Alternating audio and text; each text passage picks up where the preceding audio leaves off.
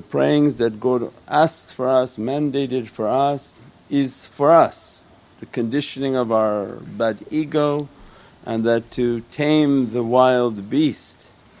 But Allah in Hadith al-Qudsi describes that once they committed to their obligatory worshipness and they begin to do the worshipness through love and affection, the non-obligatory, I become the hearing in which they hear, the eyes in which they see, the breath in which they breathe, the hand in which they touch, the feet in which they move. Means that we do what's ordered by us as an expression of taming our wildness, but that's not where the secret lies. People whom feel that they prayed and they accomplished a great accomplishment, that was ordered. As if we tell you that this building's on fire, run out.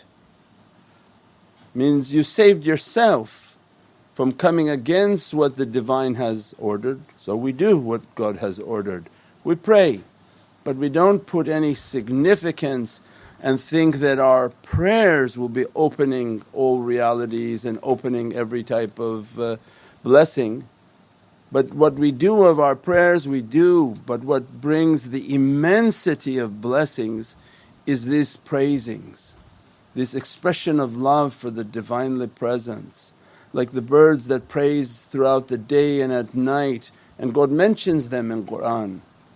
Like the birds that praise me in the morning and praise me at the night, means even the dhikr of the birds God mentioned in Holy Qur'an because of their station. Allah didn't mention the birds are praying and making their salah, but a creature that actually praises got mentioned by Allah in Holy Qur'an. Immense station, immense reality. So awliya come into our lives and teach that which you've been ordered to do, you did to save your own soul. There's no trophy for that. So we negate ourselves, negate our actions. I pray because you ordered me to pray. And that's to discipline myself and take the wildness of my beast. But its true beauty didn't come until we begin to praise. And we raise our vibration and express our love and thankfulness for the Divine in a world in which everything tries to take away that thankfulness. And the biggest struggle is to be thankful. Because the demonic force, the negative force all around continuously whispering within us not to be thankful. Your life is bad, your life is difficult, everything around is difficult, this is bad, and we live in a society that just complains. Complain, complain, complain. When we said before, children can complain, that's not the way of manhood and maturity. When we say maturity or manhood, it's for both feminine and masculine. Doesn't matter. The way of maturity towards the Divine is not to look at a wall and say, I found a crack, or to live in a life in which the whole wall is cracked. But rijal and maturity is to look at a cracked wall and find its immense beauty. If you can do that, Allah's happy with you. Although I walk on a broken path, my head is upright and straight.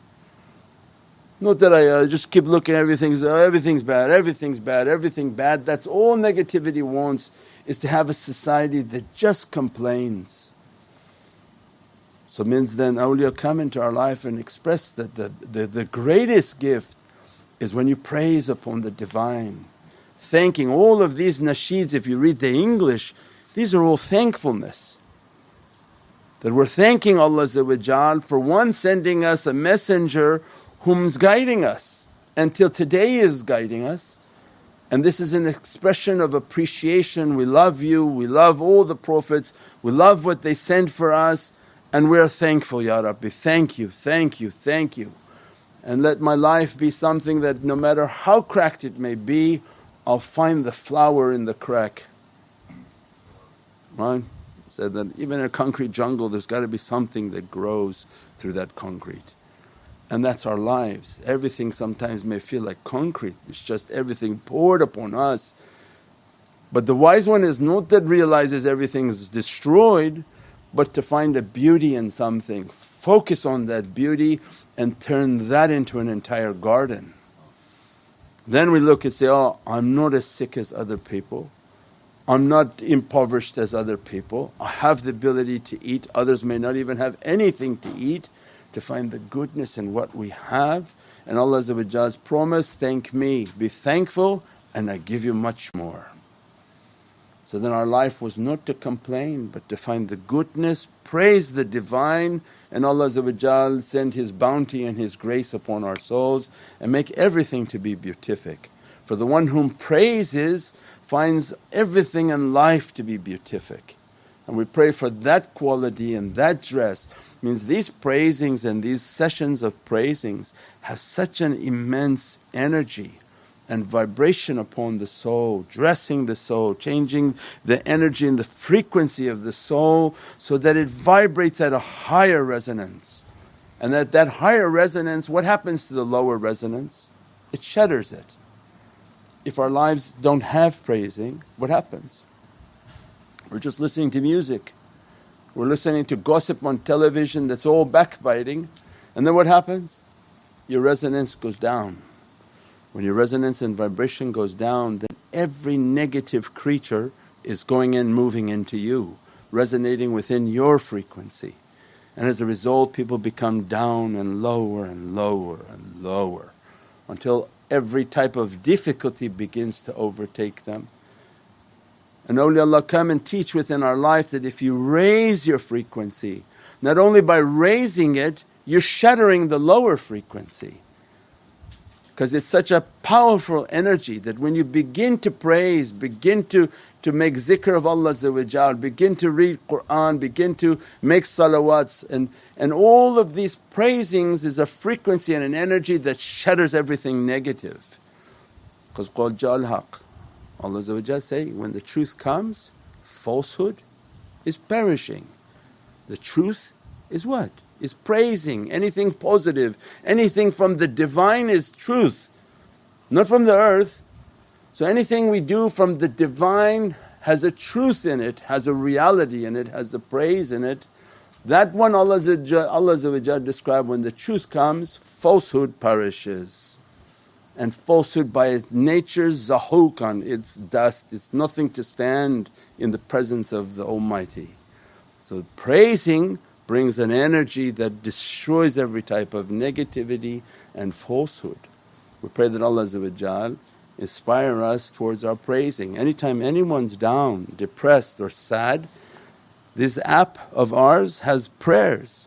Read the prayers. The app has the books and the nasheeds of all these praisings, and all in transliterations in Arabic and English for everyone's language. They sit there and just recite them.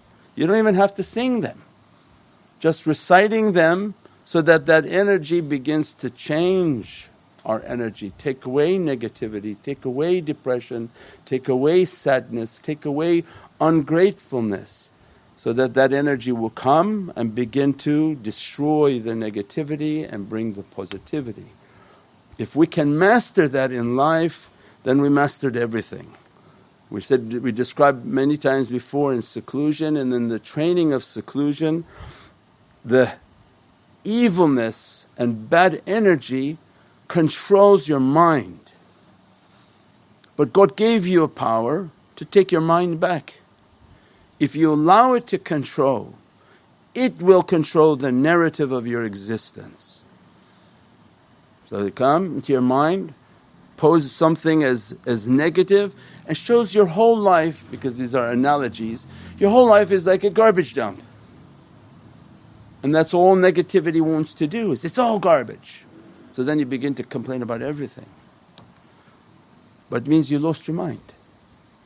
So in spiritual training, regain your mind, do your chanting, do your energy practices, do your breathing, and at least say that if it is a garbage dump, there's at least one flower in that dump. I see the flower in that dump, I see the goodness that God has given to me. And then they begin to focus on that flower, focus on that goodness, that God gave me breath, God gave me eyesight, God gave me many things. These are the flowers of my existence. Don't think about everything bad, But think about, you're not blind coming here. Then how difficult would it be to find this center? And that you're not crippled and you have no two legs to get to the center, that you don't have a tongue to eat and to swallow, means there's always a way to find a flower within it.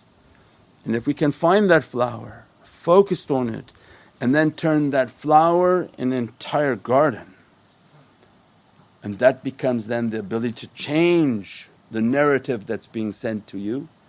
That's what we said, that they are attacked, awliya are attacked in their seclusions by energies. And the energies come, what we described before, like rats. They sit and meditate and God releases a negative energy of their character, and the devils that are in the seclusion with them to train them, the nefarious beings that are under God's control, makes that negative energy like a rat and begin to attack them. And through their training that they've been trained with their shaykhs, the shaykh comes into their heart with a firmness that control your mind. Means bring your faith back. Allah's with you, God's with you, control your mind. These are not rats, they're angels. And begin to change your perception of what's coming to you as an energy, make it to be positive. Say that I'm feeling even the things are like touching my skin, because everything is going to be like an optical illusion in your seclusion, and many people have graphic dreams like that.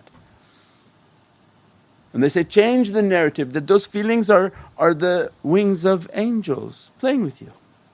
And then your mind, your heart begins to push your mind to flip it in a different way. Then that servant now has a strong heart of faith that can control what his mind is seeing, control what's coming to his mind and whatever narrative shaitan is trying to put upon them, and change them. Because we said shaitan is not coming into your heart, he doesn't have access to your heart.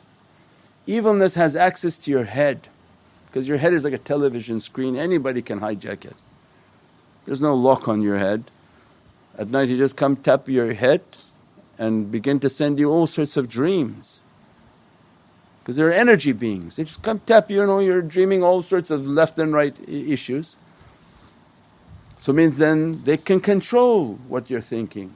So our life is about keep it positive, keep it loving, focus on the flower and say, Ya Rabbi, thank you for this beatific flower.